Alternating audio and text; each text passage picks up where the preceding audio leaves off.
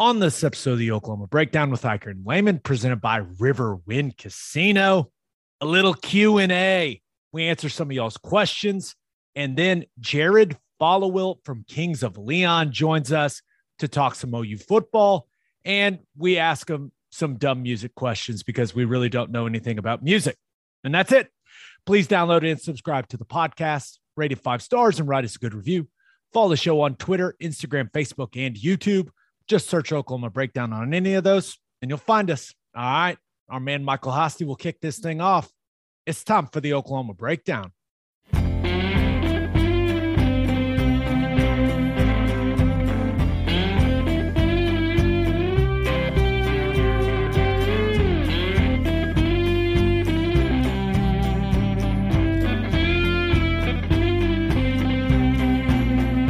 Well, it's Friday and we're getting torn up down to the river in the back of Fred's truck. Remember I asked you, you said it was all right. Go get juice down by the riverbed tonight. So it's late now. It's a beautiful Monday, April 4th, and you're listening to the Oklahoma Breakdown with Iker and Layman, presented by Riverwind Casino. Riverwind is Oklahoma City's premier casino experience, and your health and safety are Riverwind's number one priorities. There are so many reasons why Riverwind is consistently voted OKC's number one casino, but it all starts with their amazing variety of gaming thrills and excitement. Riverwind's beautiful award-winning environment plays host to more than 2,800 of the latest electronic games with a huge selection of table games, including blackjack, blackjack match, roulette, and Teddy's favorite, craps. No matter what your game, Riverwind has it in spades and hearts. And Riverwind will be featuring live music and local food trucks every month starting in May for the Beats and Bites Festival. Performers include the Randy Rogers Band and Scotty McCreery. If you need help finding your way, just visit riverwind.com. Riverwind Casino, simply the best. Now we're recording this several days in advance, but still, please leave us a 5-star review and a nice comment while you're at it. Also, if you are interested in sponsoring the podcast, please email the Oklahoma Breakdown at gmail.com. Simple episode, Ted. Answering people's questions. And then we've got an interview with our buddy Jared Followill from Kings of Leon. Simple, different show for sure, but we like to keep the people on their toes. And that's what we're doing here. Let's Something do fresh. it. Something fresh. I love it. These are always really fun too. Yeah. All right, let's dive right into it. And this first question comes from Shandon_97, who gave us an Apple Podcast 5-star review. Thank you, Shandon. Question is, Teddy, what would be your all-time OU linebacker lineup? You can include yourself if you like, LOL. Gabe, Okay. What would be your all-time OU offensive line lineup? You can include yourself as well if you would like, LOL. No disrespect to some of the legends of OU football. So, all right, here we go. All-time linebacker lineup. Who do you got? That's an interesting one. Number one, George Cumby absolutely has to be on there. Boz has to be on there. And I'm thinking I would probably either go Daryl Hunt or Torrance Marshall. Probably Hunt. His stats are unbelievable, and he's a guy that could play the edge now too if you need him to. Probably Cumby, Boz, and Hunt. That's solid. You would be on my list if that.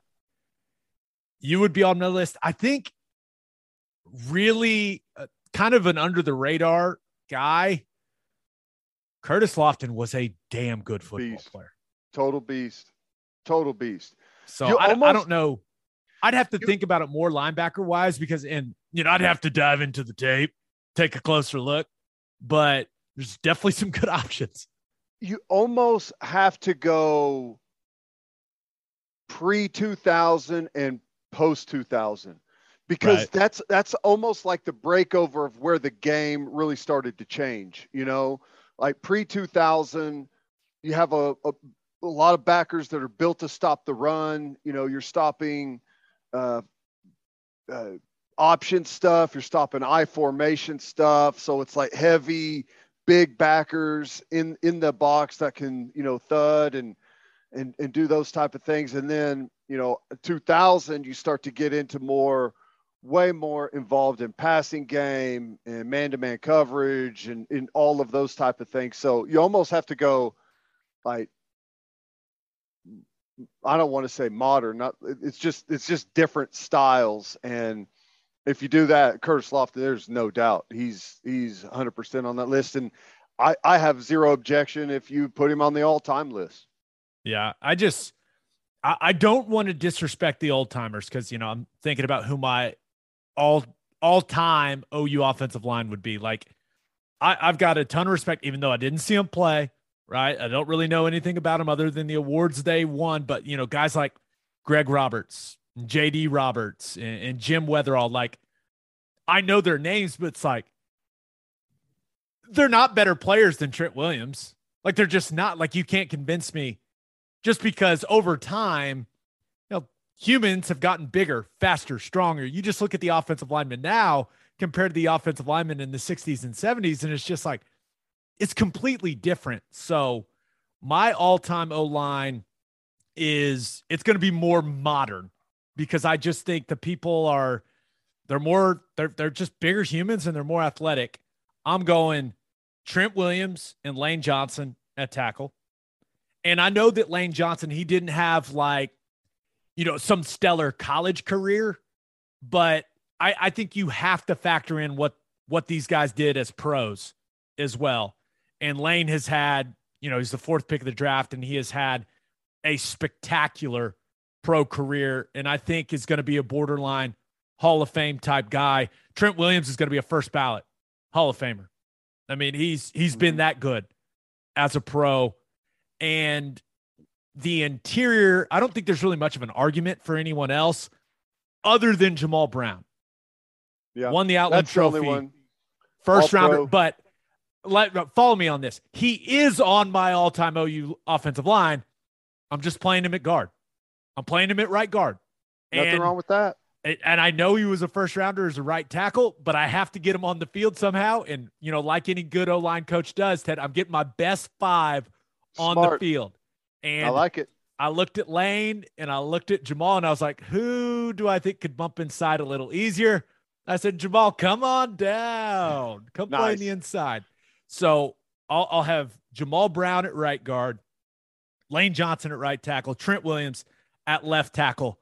I'm going to go ahead and take Davin Joseph, another first rounder, big, massive, powerful man.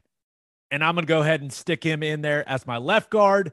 And then the man running the show, the best center in the history of OU football, is Creed Humphrey. And I will debate anyone about that. I'll just debate anyone. He's a freak. I mean, the kid's a freak in nature when it comes to strength and athleticism. And he is going to have an incredible NFL career, health pending, of course, but I think his rookie year was just an appetizer of what he's going to be as a player. So give me those 5. Trent Williams, Creed Humphrey, Jamal Brown, Lane Johnson, Davin Joseph. That's a pretty salty O-line. I'm just sitting here like smiling. That is beyond salty. That's 4 first rounders and a guy that should have been a first rounder in Creed. Second rounder, but he should have been first round talent. Man, that's crazy. Yeah, that's pretty impressive. Any debates? No, I'll roll with that. Yeah, there's other guys that are, right there, but man, that's good. I like that one. So hell, I could run behind that line. Yeah, absolutely. Okay, this next question comes from Dan Graham, Hawaii. Gave us a 5-star review on Apple Podcasts, and he said, with regards to the O-line, how much of the blocking schemes are developed by the offensive line coach versus the offensive coordinator versus the running backs coach? Walk me through how they typically collaborate and then how their plan gets taught to the players. when you look at those three coaches on the current OU staff, whose tendencies, themes, preferences do you think will most heavily be represented in the running schemes? Or just give your thoughts on how that dynamic will work itself out. That's a great question. And there's so much that goes into developing an offensive system, but I think it's important, and you can kind of speak to this on the defensive side, Ted. What the offensive coordinator says goes, right? The offensive coordinator is the boss of all the other offensive coaches. That's how it works. That's why they're the offensive coordinator. So their philosophies and beliefs and the ways that they want things done are going to be what ends up winning out in these discussions. But great offensive coordinators usually have very open lines of communication with their running backs coach and their offensive line coach. Now, Bill Bedenbaugh has, you talk about a guy that has all kinds of respect. Like Jeff Lebby and Bill Bedenbaugh get in a room and they're going to talk through everything. And Lebby's going to say, and remember, Lebby was an offensive lineman, so he understands the position. They're going to talk through every single scheme in the run game and come to kind of a general consensus of how they want to do it. The last thing you can have is the offensive coordinator telling you one thing and to do it a certain way, and the offensive line coach not going along with that. You have to have continuity in how you approach not only the concepts, but the techniques you want used in those concepts. So I think that ultimately the offensive coordinator collaborates with all the assistant coaches on everything, and they get on the same page. But you will see offensive line coaches, like they'll be considered the run game coordinator or something like that. Like they'll come up with the run plan for the game plan for that week. In those situations, it's all still run through the offensive coordinator. Like the offensive coordinator is the one that's going to look at it and say, okay, like it, don't like it, don't like it. But from a technical standpoint, from aiming points, the way they want to do certain things on the front side of zone as opposed to the backside, like that is all a collaboration between everyone. And then the running backs coach has to know all of that and relay it to his players and tell them where their reads are. Like running backs aren't sitting back there. This is something people may not understand. Running backs aren't sitting back there going, okay, those two guys are working to the mic. Those two guys are working to the wheel. No. They know what they're supposed to read.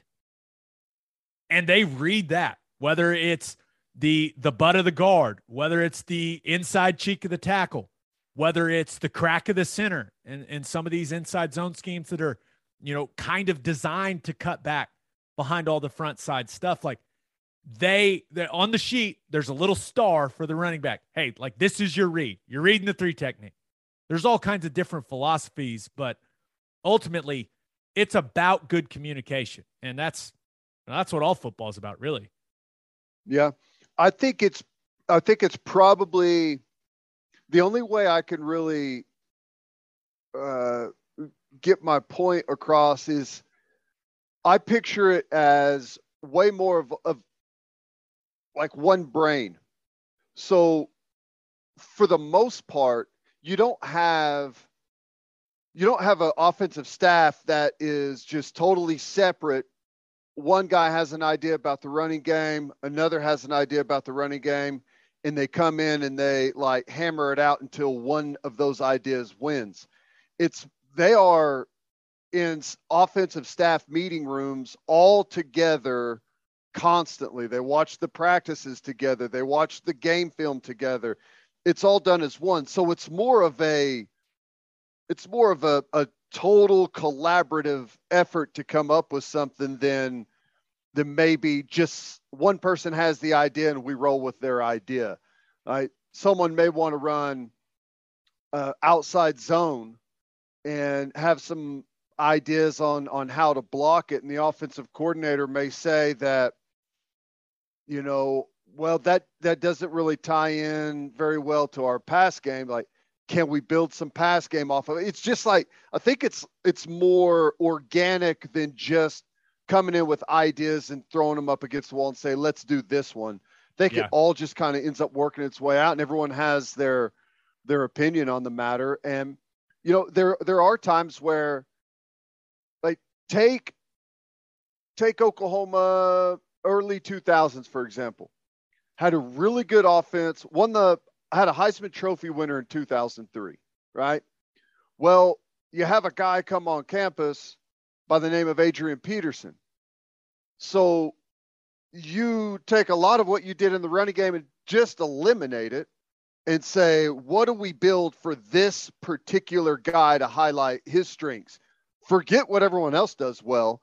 How do we really highlight what he does well? And then you may start kind of from the ground up on some of those things because you have a special individual player. Other times, you know, you may not have someone that is that special, and you just kind of go with what you generally have kind of built your program for. Yeah, I think that's a really good point. All right, we're answering more questions. But first, the only place to stop when you're road tripping is Love's Travel Stops. Love's has over 560 locations in 41 states, offering 24-hour access to clean and safe places. Whatever your road trip needs are, Love's has it. Fuel, fresh food, all the snacks and drinks, including my favorite, yes, Java Amore. That coffee is fantastic. Love's also has you covered if you forget your phone charger or headphones. They've expanded their mobile to-go zone so you can grab any of that stuff there. Make sure you download the Love's Connect app for exclusive offers from today's most popular brands. The Love's Connect app also includes a route planner and store locator. When you see that red neon heart on the highway, stop in and say hi at Love's Travel Stops. For a full list of what Love's has to offer, visit loves.com. Opolis Clothing is the exclusive home for all of your Oklahoma Breakdown merchandise. If you want to live your life in buttery soft comfort, go to opolisclothing.com. That's OPOLIS clothing.com.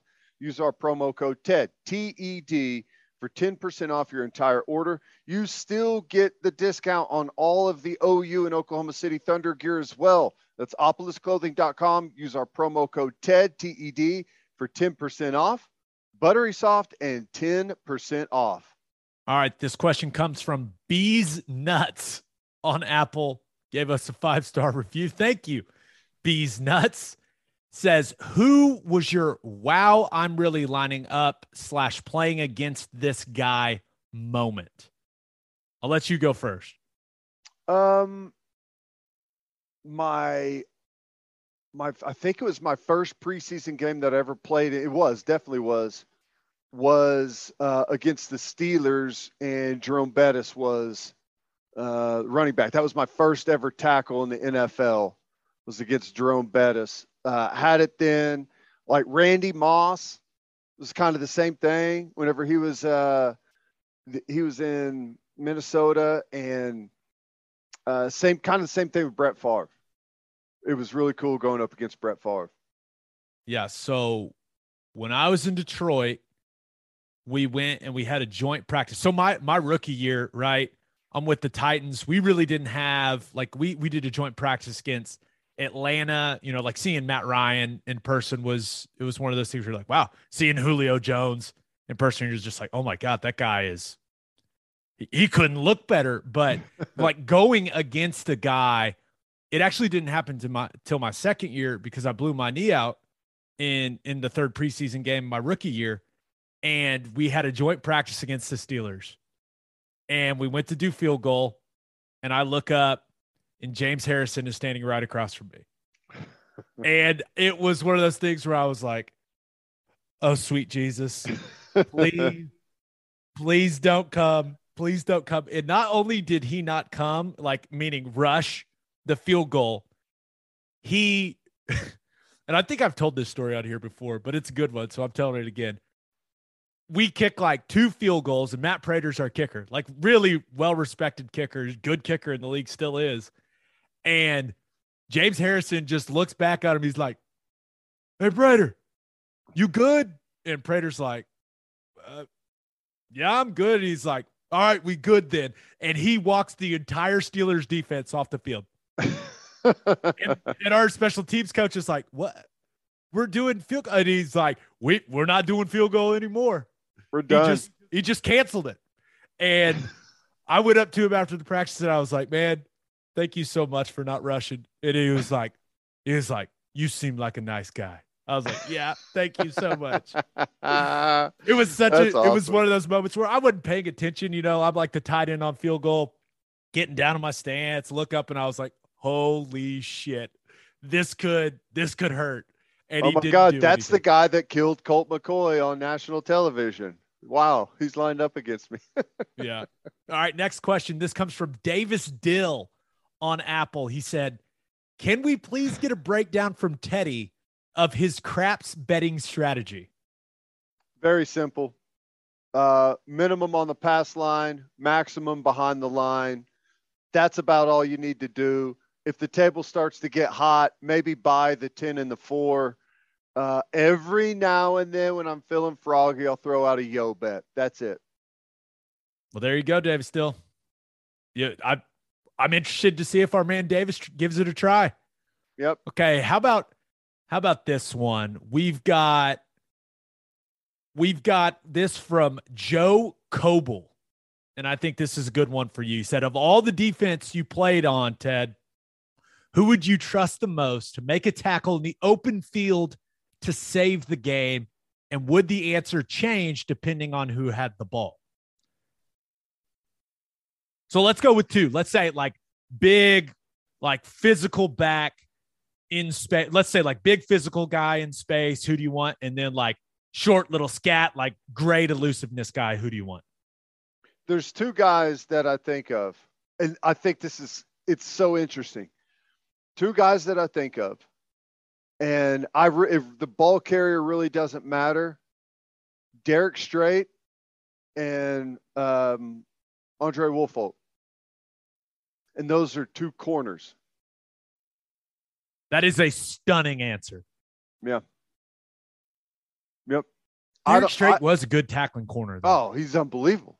Andre Wolfolk was unbelievable because we used our corners in our run fits a ton. We played so much cover 2. We used those guys a ton, and we actually like used them in the run fit. They were a part of the actual fit. We counted them in how we fit runs, and they were both outstanding. I know they have missed tackles, but I don't hardly ever remember either one of those guys missing a tackle.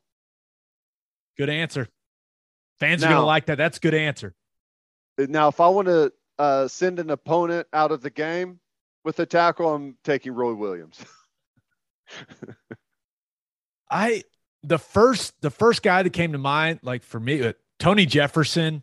I feel like I can remember so many, like he's in the open field, and every safety misses tackles, but like so many, like it's one-on-one, he's in the open field by himself, and he's like the guy's on the ground, and you're just like, damn, like he just had a gift for it, man.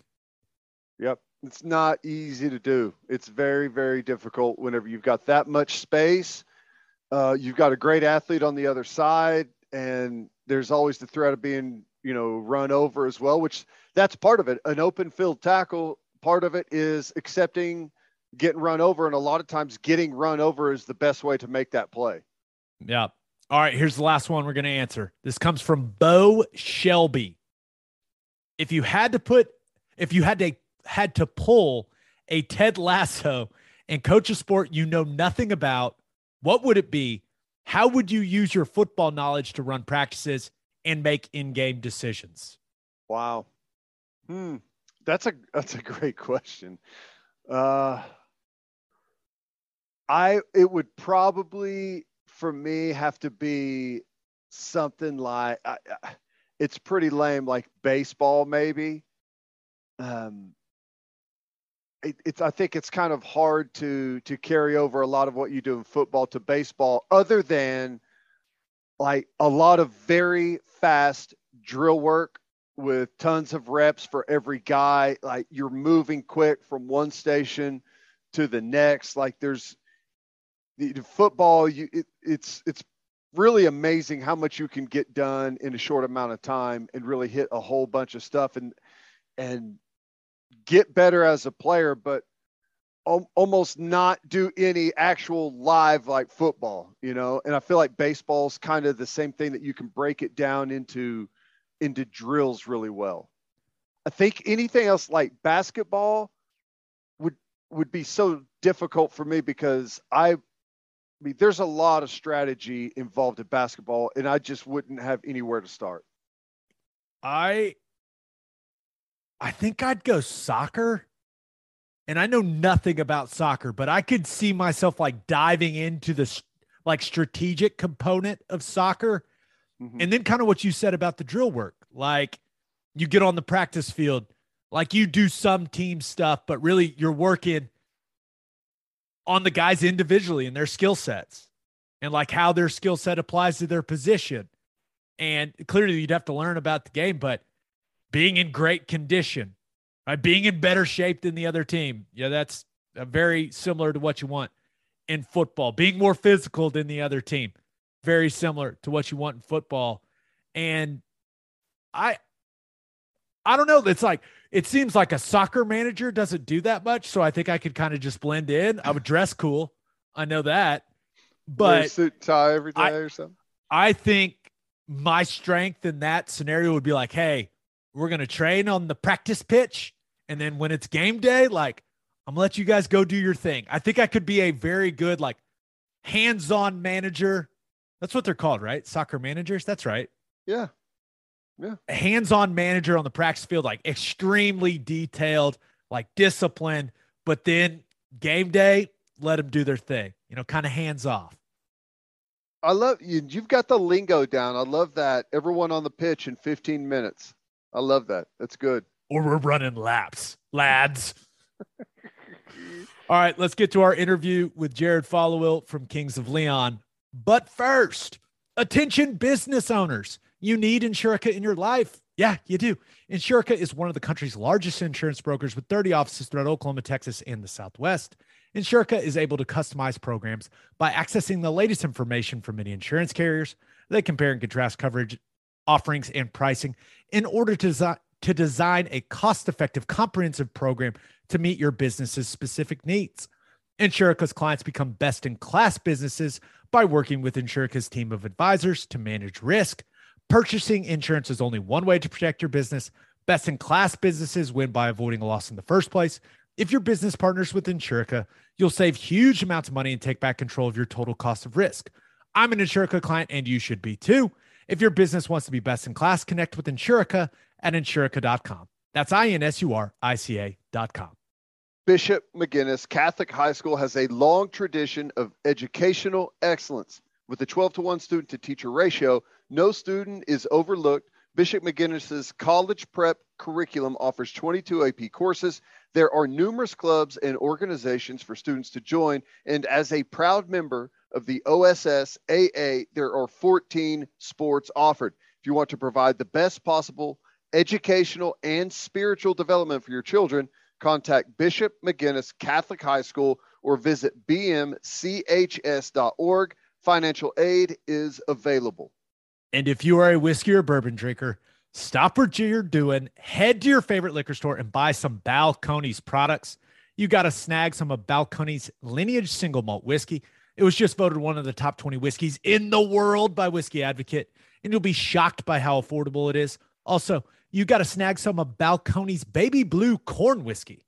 It's made from blue corn. That's the fancy corn. And that is why it has won more than 25 awards. Last but certainly not least, you got to buy some of Balcones Pot Still Bourbon.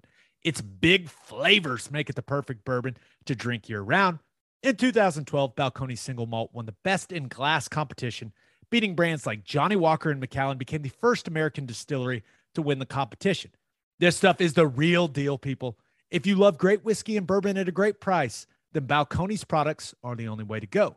The whiskey may be made in Texas, but the owners, yes, they are from Oklahoma.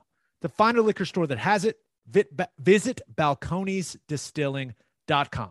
All right, here's Jared Followill. It is our pleasure to be joined by a Grammy nominee from Kings of Leon. He also just happened to be the best man in my wedding. He is my best man guy. He is Jared Followill. What's going on, man? What's up, dudes? Happy to be back. It's good to have you again. A lot's happened since we had you on the last time. You're a whole dad lot now, and Oh, wow. yeah, it's been a while. I didn't realize it had been that long. That's crazy. The whole world changed. Yeah, we'll get to that. Yeah. Because I mean, your industry, I assume, was one of the most affected by what's gone on the last couple of years. But I do want to start with this, and we're going to get to the OU football stuff and get to our dumb music questions that we have for you. What do we need to do? Because you're on board with Formula One now. Like, we're Formula One guys. How do we get Teddy on board with us, Jay? As somebody who's been a massive fan for coming up on 11 days now, I think that the thing there's just something that you have to do. You just kind of have to like dive in and just start watching that Netflix Drive to Survive. That's what I did. I watched one episode and didn't know if I was going to get into it. And then I binged 4 seasons in like 6 days. I do have a lot of free time though, obviously. But no, you just get sucked in. There's drama. It's obviously like super action packed. And then there's a ton of drama that they probably, they probably help that along a little bit. But it's awesome. I think you would enjoy it if you have the time for it. Well, it sounds to me like we need to go ahead and plan Las Vegas 2023 Formula One coming to town. Whoa. That's going to be cool. And that may be worth going to. Yeah. I didn't realize they were going to Vegas. I know that. Guess they just announced it like the last couple of days, right, Gabe? Yeah, I think it was yesterday is when they announced it. That's awesome. I would enjoy that, I'm sure. Now I'm like looking at our schedule, our touring schedule, and seeing where we're going to be. And the schedule doesn't matter anymore. No. If you have something come up, you just skip down and go. Yeah, we can cancel shows for sporting events now, apparently. So should we just talk about that now? Because you love OU football. Like I would say it is one of the more important things in your life. Mm-hmm. But Eric Church completely canceling a concert, not even rescheduling, but straight up canceling a concert to go to the Final Four to watch North Carolina.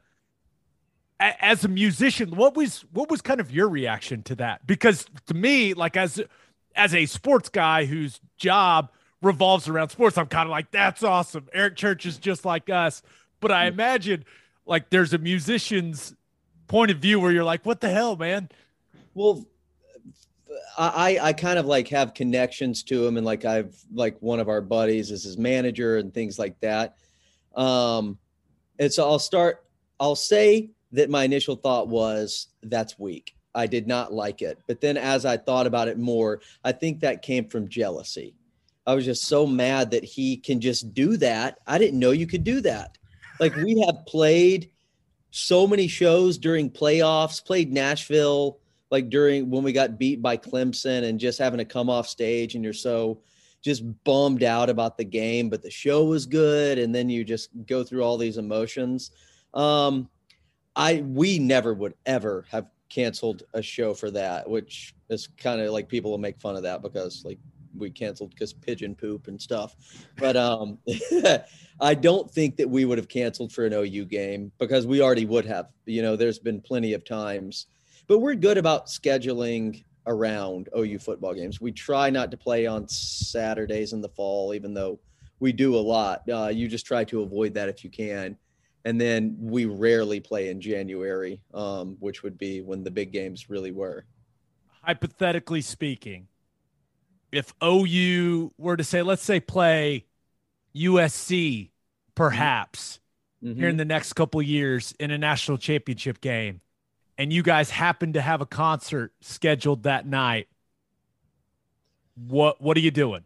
Where is the show? Are we talking like New York City, Madison Square Garden, or are we talking like Akron? Akron's perfect. Yeah, I don't think we have many Akron listeners, so let's go with Akron. There's so many things. We would just play the damn show. I bet it's got to be like depending on the venue, like Akron probably doesn't have like a ton of stuff going through, but other places, like if you've booked an arena, it's probably hard to reschedule something, you know?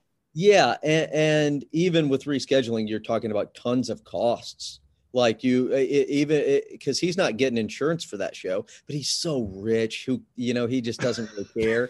But like he doesn't get paid for that show. Even if he reschedules, he'll get paid, but then he's still got all of his cruise flights to go back, all of the hotel rooms that you've got to pay for, the buses, the semis. I mean, that's a 6-figure decision, easy. And that doesn't even count that he's probably taking a private jet to the game. And I doubt he's paying for tickets, but you get the gist of the whole thing. Wow. Well, the precedent is set. Now it's okay to do in case you guys ever want to. No, I mean, he probably also has a lot of grace with his fans that we might not have. We've canceled a lot of shows. So we got to build that. We got to recharge our batteries a little bit before we can cancel a show for a football game.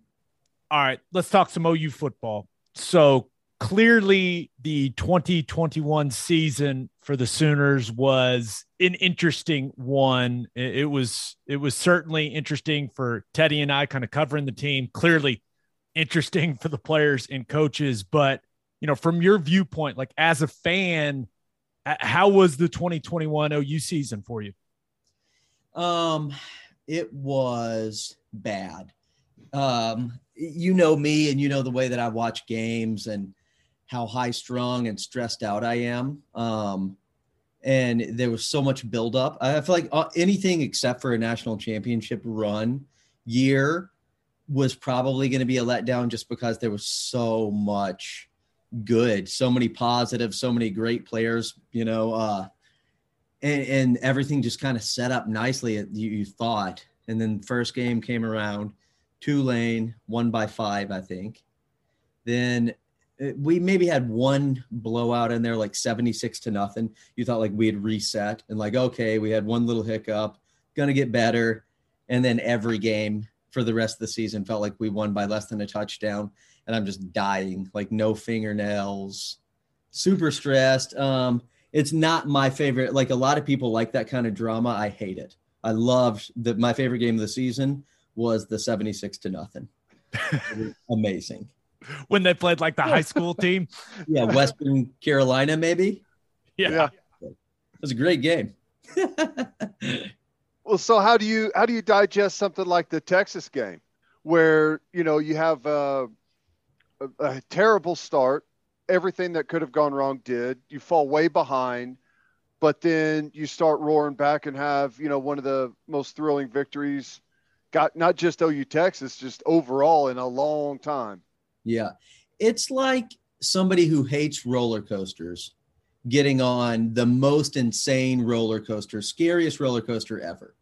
So you hate it. And I know what I'm in for when we started inching back. And I just thought like maybe, and then you finish the roller coaster and you're like, okay, that was awesome, but never again. I did that once.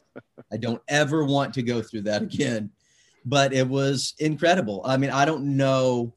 There's no game that we blow somebody out. I don't care how good the team is, that I felt happier than I did after the Texas game. Like when Texas Tech was incredible and came to Norman and we kind of smoked them, or Missouri came there a few times and we smoked them. I was not as happy then as I was after the Texas game. Yeah, Teddy and I clearly we've talked a lot about that game. It's one of our favorite, if not our favorite, college football game we've ever been at. It was just ridiculous. But okay, one thing I know about you is like you kind of choose your players on the team that you're like, those are my guys. Like those are the guys I really like. Those are the guys I'm going to root for. Who were those guys for you? Who were those guys that like you really were cheering for hard? And I know, it kind of ties back into how closely you follow recruiting as well. So who were a couple of the guys this season that you were like, those are my guys? I'm a pretty boring fan, as in like I just kind of like follow along. I'm just like one of the sheep. So I was pulling for Caleb to come in the game. I just get frustrated easily. I'm just like one of those fans that people make fun of, that just like, you have one bad game and I get mad at coaches and stuff. Just your regular guy. So I loved when Caleb came in and did that during Texas. And, you know, I pulled for him for the rest of the year, but then I found myself going like, should we put Rattler back in? I don't know. It's getting kind of, this is not great, but it weirdly felt kind of like very much like a team effort. There was no like real superstar. It felt like the defense would pull us out when we needed to. And like you'd have different wide receivers step up at different times and, you know, running backs. So there wasn't necessarily like a Baker Mayfield on the team for me last year. Yeah. With all the games kind of ending the way that they did, it was someone different every week kind of stepped up. So like the Caleb Williams thing, you know, how did that land with you? The Lincoln Riley situation to USC, then all the speculation about Caleb Williams following him out there. Ultimately, that's what ends up happening. Lincoln, we didn't get OU players. We got players from the transfer portal. How did all that sit with you?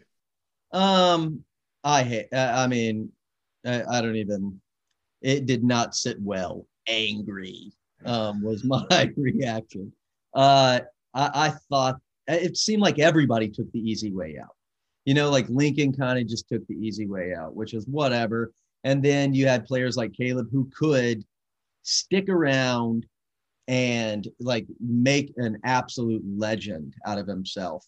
And I mean, I guess he could do that at USC, but it seemed like the easy thing to just like go with Lincoln and go to USC and do all that. But I would have stuck around. It just even take my fandom out of OU. That's just kind of like the way that I've always been and how we've kind of been with our career. We're very loyal.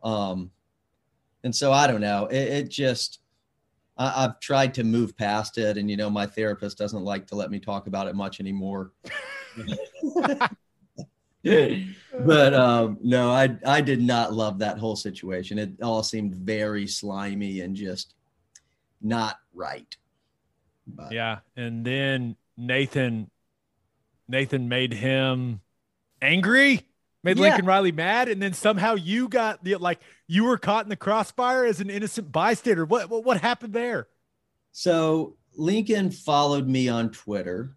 Then he followed Nathan on Twitter. I DM'd him a couple of times, or he DM'd me first. I would never DM first. And said like, congrats about something. And like, we went back and forth, just like very like not super friendly, just like nice pleasantries were exchanged. And then blah, blah, blah. All the stuff happens. He leaves. Nathan says something, calls him like a POS or something, which I thought was so ridiculous. Like, why would you do that? Tweeted it, didn't add him, but said Lincoln Riley. Lincoln obviously gets told by somebody. I wake up. He's not following Nathan. He's not following me. I guess he searched Dr. Followill, and the other Followill popped up too, because I'm young Followill. And he was just like, yeah, unfollow, which I thought was terrible because I wanted him to follow me and I wanted to stay friends with him so I could stab him in the back one day. Like I wanted to keep that relationship going so I could invite him to a big show or something and have like maybe his wife come and they get all dressed up and get the car service and then have security tell him, nope, sorry. You could have done like the Phil Collins thing, right? He's in the show out there and you guys sing a song about it and put the spotlight on him or whatever. Oh my God. Yeah. Anything, but that's all out the window because now he would never trust us. So throw some perspective on the whole situation for, I'll say me and maybe Gabe too, because I played for Coach Venables. He was my linebacker coach. I absolutely love the guy. I was upset about the USC thing or the Lincoln Riley thing for about a day. And then Venables, I was like, okay, let's see what we can do here. Like this may be a thing. And then as soon as it started feeling like he was getting the job, I was like, this is the best thing that's ever happened to our program. But I'm massively biased. So like when that whole announcement, everything came, how did you feel? It was a roller coaster. I'm sure it was for you guys, but I mean, for the fans and especially the rumor mill. And these days on the internet, my God, can rumors just explode and take you all different kinds of ways and you're believing stuff. Um, I loved Venables. When he was at OU, I loved him. Then, like everybody else, I thought like, man, maybe the defense isn't doing that well. And then when he left and Mike came back, I was almost kind of excited. And then I realized that maybe I'd made a massive mistake like everybody. But I remember when it happened, all of my friends who were much smarter with football than I was like, you guys are idiots. Like that was one of the best coaches you guys had. The worst mistake is letting him go. You guys should have never let him go. And I thought, they don't know. And then it became very obvious that we needed him. And so when his name popped back up, you were like, yes, love it. He's a great coach. He's going to make OU tough again, all these different things. But then they pushed it further and your ego kind of gets in there. Like, we're OU. Why can't we take Dabo Swinney? Or, like one of these crazy names that was popping up, even if I think that Venables would be a better coach than Dabo. And I think that he would be better for OU for sure. But it was a roller coaster. And then you finally just settled into, okay, we got Venables. He's our guy.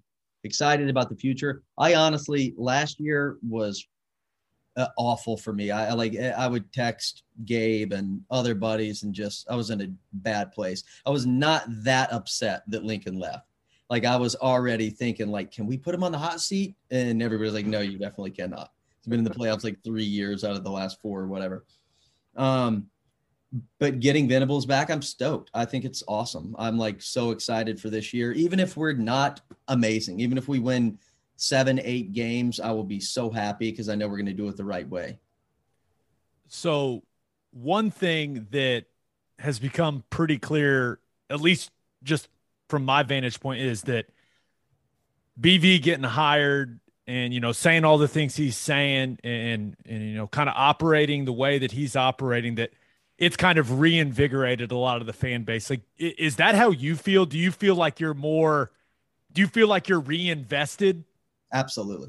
100%. Last year, I kind of just, over the past 2 years, everything just kind of like started to wear on you. And you just kind of got not as emotionally invested in it. And, I felt like we would lose a game and I'd be like, I don't really care that much. It used to ruin my week. Now it would I'd be bummed out for a few hours.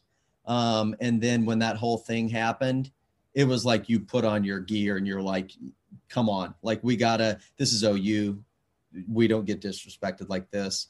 Lincoln left and I was just, back. It sucked me in back. Everybody, I'm texting with buddies who I haven't texted with in a long time about OU. We got Venables back and we were all stoked. And now I think that it's better for the program. I think there's going to be more people watching this year than last year. I think people are going to be more excited and way more invested. I think there's also going to be people are going to be a little bit more realistic and level-headed, and they're not just going to be calling for coaches and players when things aren't great because they're going to know what's going on. I'm so excited.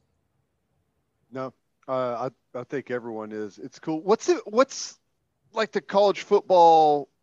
What's the world that you live in? Is it all SEC all the time there in Nashville? What's kind of what you get? Yeah. Yes, very much all SEC. They're very, very cocky fan base, and mainly because of the SEC, not because of their teams.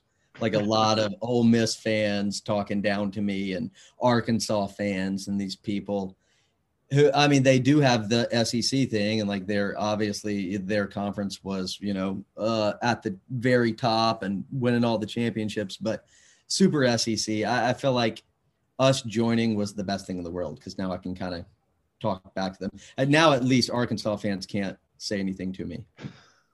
That's always good. Okay. Last football question I have for you. Are you still all in when it comes to recruiting? Kerry Murdoch is our good buddy. We still got the group text that rolls. Like, are you still all in on kind of keeping tabs on the OU recruiting scene? Not as much as I used to be. I'll admit, definitely not as much. I got a little burnt out. I felt like when Lincoln was the coach, it was just like we were the ultimate bridesmaid team. Like every time there was a 5-star, like incredible guys. I mean, there was a string where we had like crazy 5 stars, but it just felt like there were so many letdowns, especially this last year. And then a few of the really great players that we did have, kind of bolted, and we filled a lot of those spots. But I'll get back in. I just kind of fell off. I got banged up in there in that emotional roller coaster we had. Got banged up. Dad, you ready for some dumb music questions? Let's get into some music. Yeah, let's do that. All right. You were so the Grammys are on Sunday. We're going to run this Sunday night. So I'm assuming you have just won your 5th Grammy. This is, I believe, your 13th, and I'm going to be there in person to watch you win it. So can't wait. Can't wait for that, even though it's already happened. We are speaking in the future right now. But first dumb music question. Mm-hmm. How do you find out you are nominated for a Grammy, and what's kind of like the reaction like when you find out? It used to be a bigger deal. Like I remember back in like 11, 12, 13, those years, it would be like a prime time thing, and they would announce all the nominees. And this year they did it over the internet, and I forgot about it. So I was at a hotel in Houston with Martha and our nanny and stuff, and I was sitting there, and I got a text like, "Congrats, dude," blah blah blah, and I was like, "Wait, what?" And I scrolled up and saw, and I was like, "Oh my God, we got nominated!" And I just told Martha and the nanny, and I felt pretty awesome that day. I was like kind of excited because we didn't get nominated for anything on our last album, so it's been like 5-7 years, I don't know, since we had our last nomination. So it felt cool. It kind of felt like we're, sort of back a little bit. It's a little validation for a lot of work that we did. So have you guys ever played the Grammys or any of those award shows like that? I feel like that's got to be such a for lack of a better phrase, a pain in the ass to play one of those things because it's not your normal setup. There's probably a whole bunch of different type of planning involved. No, it is very tough, and so we've always declined. It's every time that they've asked us to do it, it's like us and another artist, a collaboration kind of thing, and we're so bad at that. Like we know how to play our songs, and that's basically it. And we're also just kind of lazy, and like you said, so like when they ask us to do that, and it's like us and I don't think it was Rihanna, but just say like us and Rihanna or something. We're just like, that sounds like a lot of work. It's like so forced. Yeah, we just go. We'd rather be able to drink and not have to be really nervous about it. But we've done like the VMAs and a few things like that where it's like similar but on a smaller scale. But that was just ourselves playing. But yeah, we've never done it. And honestly, it's in the back of my mind that maybe they dislike us for that. And that's why we've only had 2 categories ever televised. They always do pre-televised for us in our categories. Interesting. Ted loves a conspiracy. I so do. now do. Now you're going to have him diving into that. So I could be making this up, but did you guys get asked to play the Super Bowl one time? No. There's been talks about it, and we've shut them down on our management side. And this is back like when we were like, obviously it would have made a lot more sense, like 2010, 11, 12, when like You, Somebody, Sex on Fire were like everywhere. And, but we would be so bad. And so like everybody critiques the Super Bowl halftime like no other musical event on earth. It always gets, you can believe it, shat upon by almost everybody, except for, a few years are incredible. This year was awesome. I actually really liked The Weeknd last year, but so many times it's just everybody's just like, oh God, did you see that? It was so bad. In the stadium, you can't even hear it. It's awful. I've been to Super Bowl, and I went to the one with Maroon 5, and you could not hear a thing. So, I mean, everybody was just kind of chilling, and I'm sure that show was great. I didn't get to see it because I didn't have it on TV.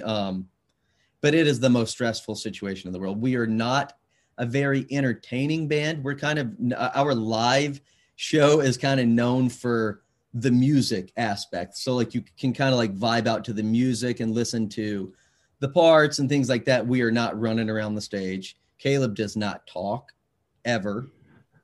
So, I mean, it would just be a nightmare. We would have everybody. I mean, we would be pulling out every single favor we could of any artist in the world to come help us out. We'd so funny. Play all covers. So that makes me think, because, you know, you're talking about, you know, playing the Super Bowl halftime and you're there for 100,000 people, and it's like a made for television type of deal. So like probably you probably can't hear yourself very good. It's probably hard to play. And I was just thinking, like, have you ever had like a major malfunction while you're playing? And what do you do when something like that happens? It happens a lot, and it happens a lot more to bands like us who kind of rely more on actually playing, you know, not a lot of computer tracks or anything like that. So we're like we're playing with our guitar plugged into our amp, and there's, you know, if any of those things mess up, you're kind of just stuck. It's been, you feel naked and humiliated. I can't imagine. It's probably like if your helmet fell off at the very beginning of a play and you just have to like finish the rest of the game, or that you have to finish the song, and you're just, you only have to finish one song because they'll stop after that song, and like Caleb will be like, sorry. And that's probably all he says is just sorry. Nothing else. Like, no. And then like your crew comes up and they'll be fidgeting and doing things. But for that song, you just have to just chill and just be like, I'm sorry, I don't know what to do. It never really happened so bad that everybody stopped. But it's awful. It's a really scary, naked feeling. It just happened the last show we played. We have a song called Closer that I use a foot pedal on. And halfway through, it just malfunctioned and started making a funky noise. And I just had to stop, and they just finished the song without me. But I didn't know what to do, and I was really awkward. So I just kept doing the foot pedal thing, even though it wasn't working. Just hoping that maybe Brent like had his mouth out there doing it, for that's our sound guy, going whoop, boop, boop. Like, is anybody covering for me here? Because I'm dying. Fish out of the road.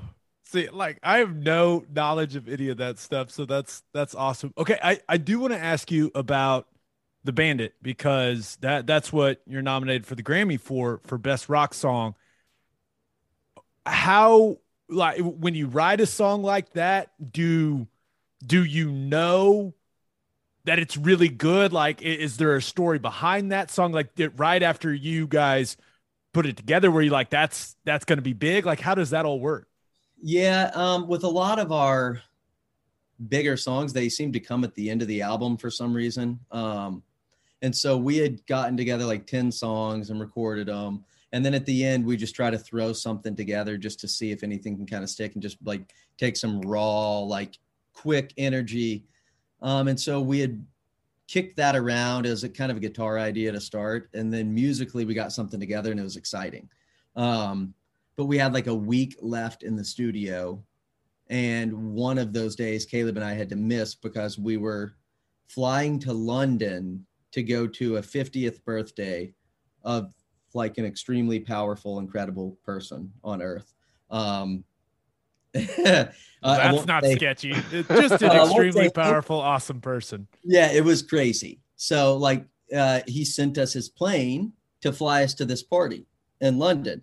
And so and he offered it to everybody, and me and Caleb were like, we got to do that. Like, we can't miss it. It was like medieval, and we had to have like a couple of formal medieval outfits and one casual medieval. So, I mean, it's this wild. Where do you go to shop for a casual medieval outfit? I went to like an actors, that do like movies and stuff like that. And I found some pretty like impressive stuff. It's awesome. So long story short story long, we fly there. We had a crazy time, very hungover. Me and Caleb get back on the flight home, and he's like, we can't just go back in empty-handed. He's like, let's start writing on a couple of these songs. We had 2 left. We had 2 musical songs, and it was a song called Time in Disguise and a song called The Bandit.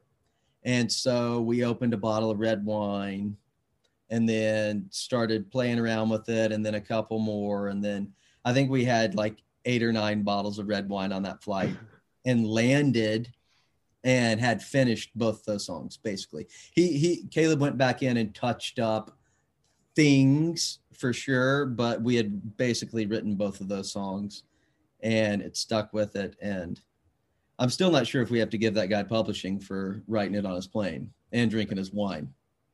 But little medieval influence on the song. That's awesome.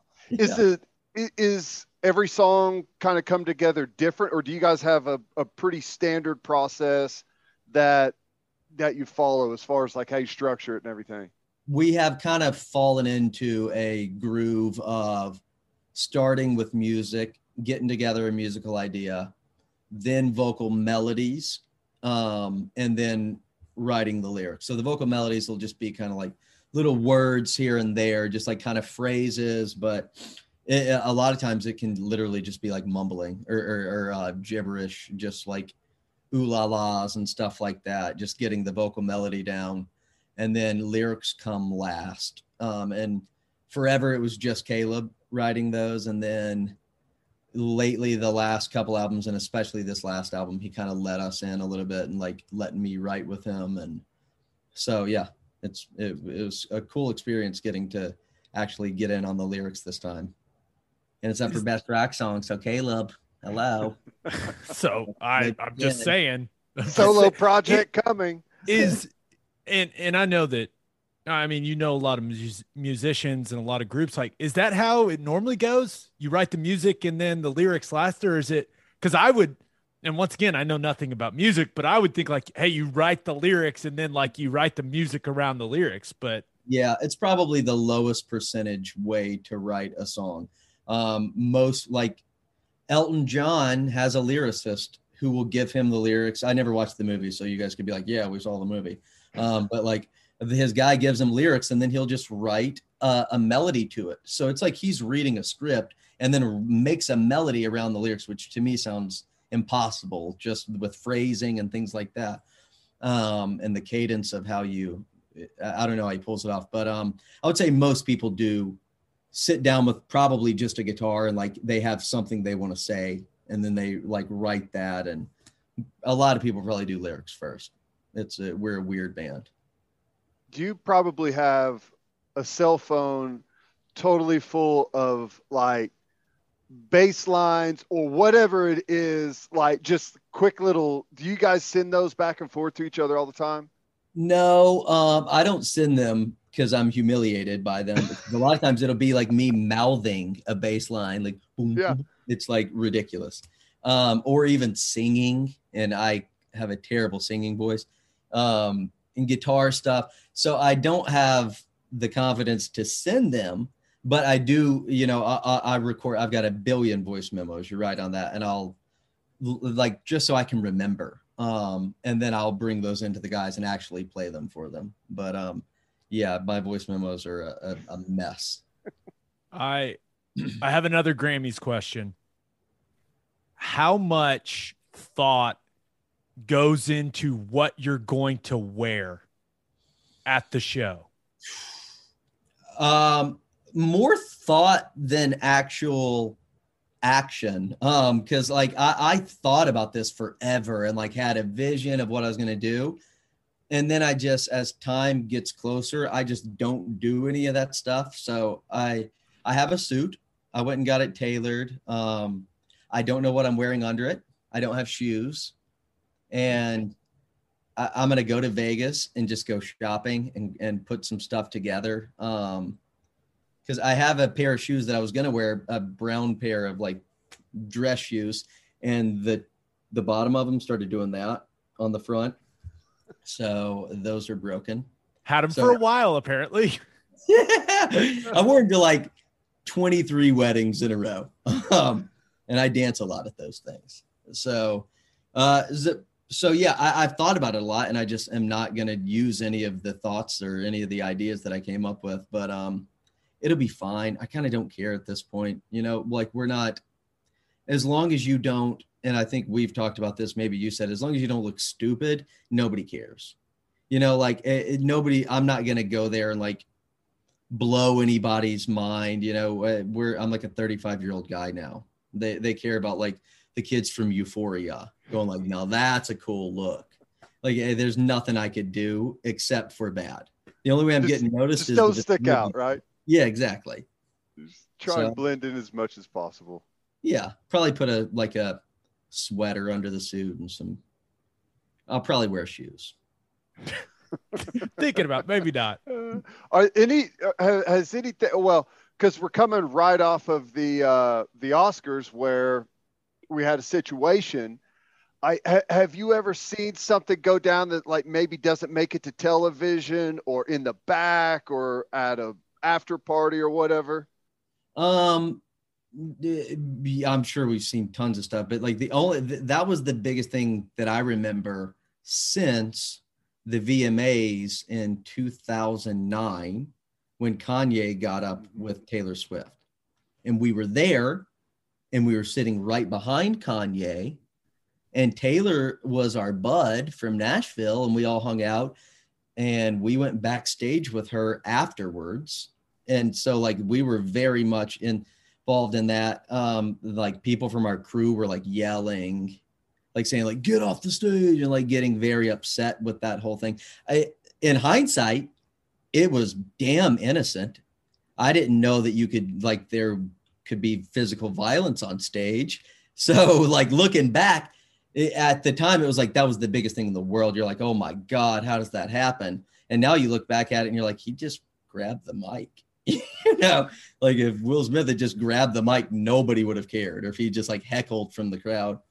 So, but and he's Kanye's had a decade of stuff afterwards to where it's all like, it just kind of all fits right in now, Yeah, totally. Yeah. It's just Kanye. Who cares? Okay. This is kind of the last music question I have for you. And it's very broad, and I know it is, but these last 2 years have been pretty weird for everyone. But I assume when a big part of what you do for a living is going and playing shows for giant crowds, that it has been especially weird for musicians, including yourself. Just what has that been like over these last couple of years? It's been weird and frustrating, and like, I mean, obviously weird. It's weird for everybody, but it was just like frustrating and nerve-wracking, and you didn't know what to do. If you don't play shows, are people going to think that you're doing the wrong thing? And like, if you do, are you doing the wrong thing? Are you being unsafe? It's like, are you being unfair to your fans by not playing, or are you being unfair to your fans by playing? And so like all these different things, and then it was just scheduling things and you had no idea. So you block out months of your life, and then they get canceled. And then you're like, well, there goes that, and too late to make really other plans. So there's a lot of sitting around, and you guys, I think last time I was on here, I talked about like I'd moved to this weird golf community. And so that's where I live now. And so I just like played golf and, sat around, and we didn't take advantage of it at all, because we thought it was going to last a month, and then 2 months, and then maybe this could last 6 months, and then a year. And then it was like, this might never end, So I think if everybody had known going in, okay, you're basically going to have a year and a half of just like off. We could have like done something really cool with it, but we didn't. We played golf. There's something really cool about that. Get caught up on your golf game a little bit, but Really? So how long were you guys how long was it between like performing, and was there some of that? Like, I'm sure there's always a little bit of the butterflies type of stuff whenever you're going out in front of a bunch of people, but whenever you finally did go back out, was it like kind of feel like the first time again it had been so long? Yeah, we so we played Oklahoma City, Scissortail Park, at the end-ish of 2019. I think it was the end of September because wedding anniversary. So we played that, and then we didn't play another show until like August of 2021. And Matthew, our guitar player, was having a baby, so he wasn't on there. So it was kind of a different setup, a different stage thing. Between the shows, so Oklahoma City was a full band concert, last one we did. And then in March, we just played a concert in Bahrain, which is it's Saudi Arabia, basically. And that was a full band show. So between March of 2022 and September of 2019, we played 0, like full band, full setup, Kings of Leon shows. It was a long, long time. Yeah. It was a weird time. Yeah. And we didn't get that much worse. I love you. I hope we get to celebrate a Grammy victory for you and the boys in Vegas. Fingers are crossed. Not gonna happen. I'll just go ahead and say now, this is coming out on Sunday night. It was an honor to be nominated. You're the best, man. Thanks for the time. And yeah, 5-time Grammy Award winner. Wait, 5-time. Yeah, let's speak it into existence. Come on. What's the worst that happens is you don't win and then I look stupid. I mean, what's new? Yeah, that's okay.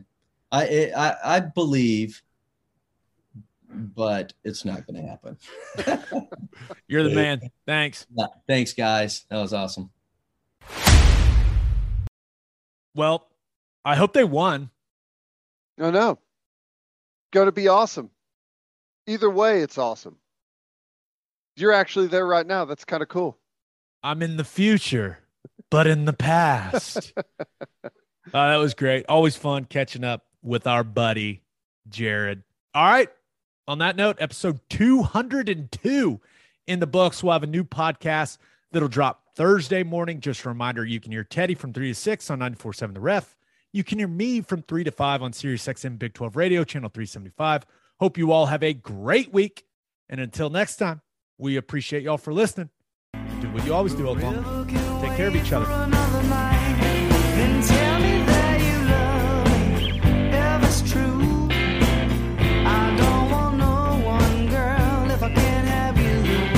Oklahoma breakdown, I know it's got you crying. Let me tell you that I love you one more time, and tell me that you love me, if it's true. I don't want no one, girl, if I can't have you. This Oklahoma breakdown, I know it's got you crying. Let me tell you that I love you one more time. Just one more time. Let me tell you one time, you know. Just one more time. Let me tell you that I love you for just one more time.